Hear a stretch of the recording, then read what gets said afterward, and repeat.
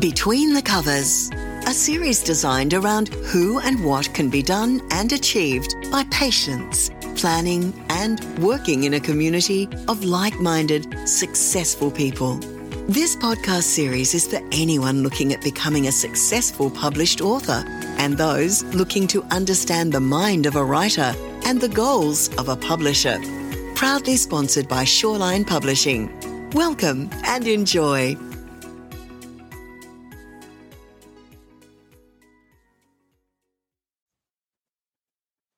Hello, everybody. Thank you for joining me. My name is Bradley Shaw, and today on Between the Covers, I have the lovely young author Bethany R Minster, who has written a great sci-fi book called Tomorrow's Sunrise, Slave City. Hello, Bethany. How are you? Hi, good. And congratulations on the book. Well done. And tell everybody listening, what will they expect when they buy a copy of Tomorrow's Sunrise?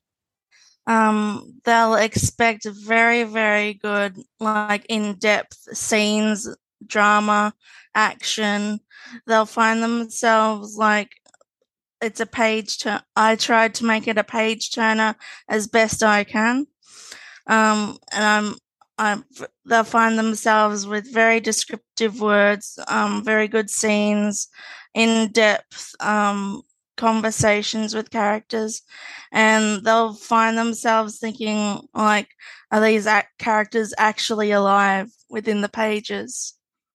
Well done. That's very comprehensive. It sounds very engaging. So it's a sci-fi, a dark sci-fi thriller set in an apocalypse. Is that right? Yeah, a little bit after the apocalypse. Okay. And so what happens through the story? Just a quick outline for our listeners. Well, I think first of all they need to know what happened during the apocalypse, how it all started. My prologue idea is that the world is very, very overpopulated, like, say, 70 billion trillion people living on top of each other. And it's out of control. And the governments, they don't know what to do. The resources are running out. Oil is running out. Hospitals are being overrun. And then when scientists start digging into the earth, they find themselves in amongst forests, and sometimes gases and poisons are spewed out into the air, and they find themselves, the hospitals find themselves with the urgency to have new cures, such as much like we had with COVID, like everyone was running around trying to find a cure as soon as possible because everyone was getting sick and dying.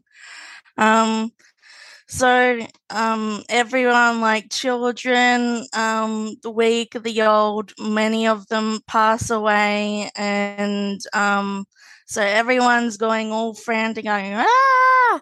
everywhere and trying to fight for themselves, fight for their families. Wow. And so the whole earth kind of implodes on itself, or humanity implodes on itself. And very, very few of them, humanity survives. And what remains is people who find themselves with the most, like, land or, resources. Try and I guess imprison or entice people with not that many things or barely anything on their back, and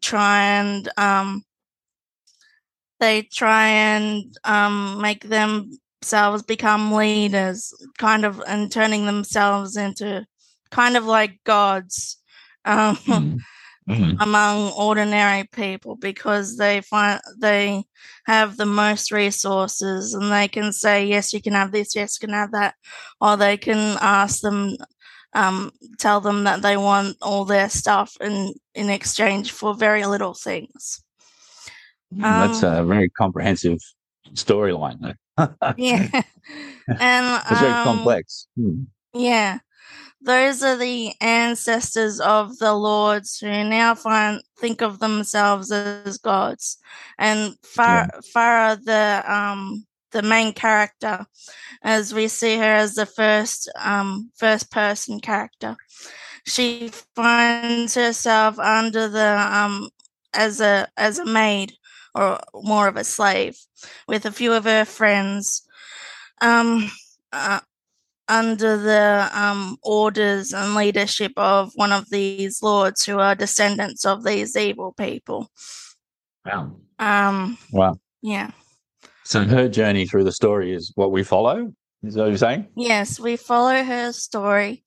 She, after some very traumatic experiences and scenes that the readers will witness for themselves, I guess you can say, she is sold to an even more imperious family called the Cowans, and they own they lord over a city called Busan, whose civilians they nickname it Slave City, and my readers will find this out through her journey in Busan as to the very obvious reasons why they call it Slave City. Yeah.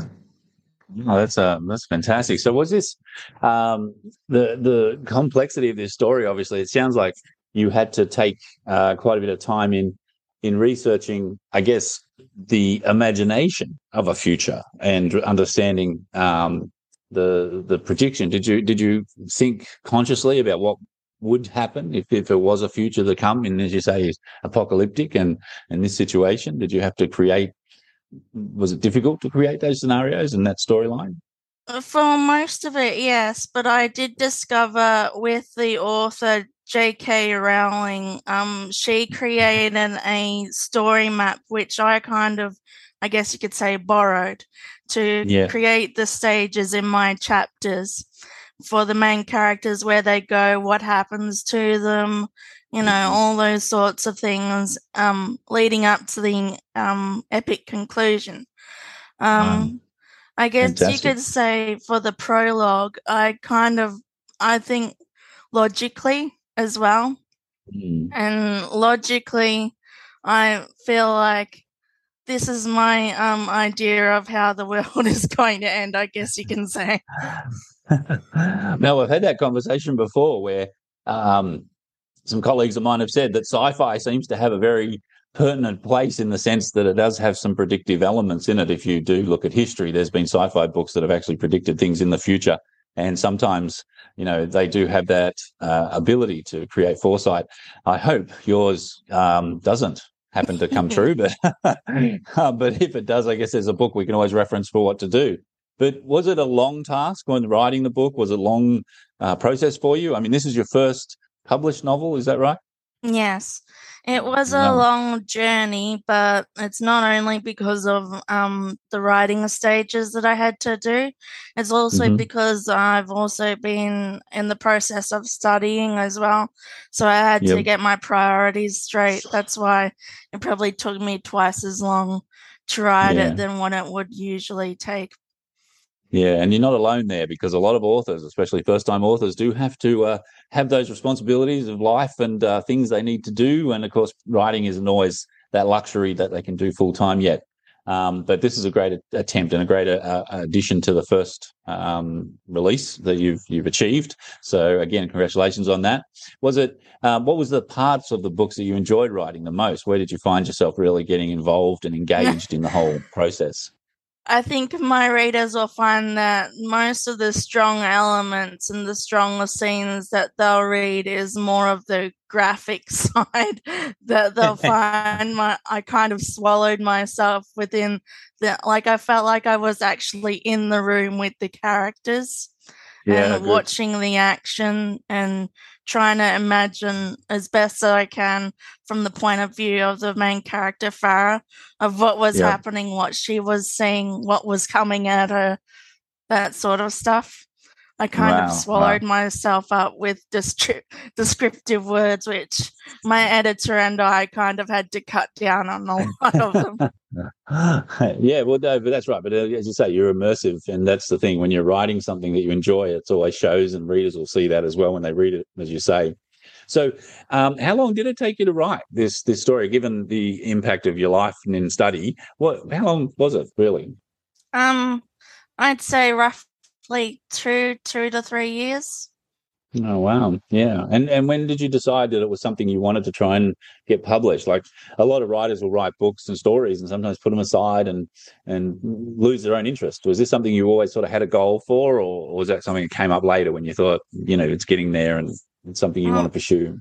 It has been a goal of mine to have a career as being an author because I have felt like I had something unique to give to the world.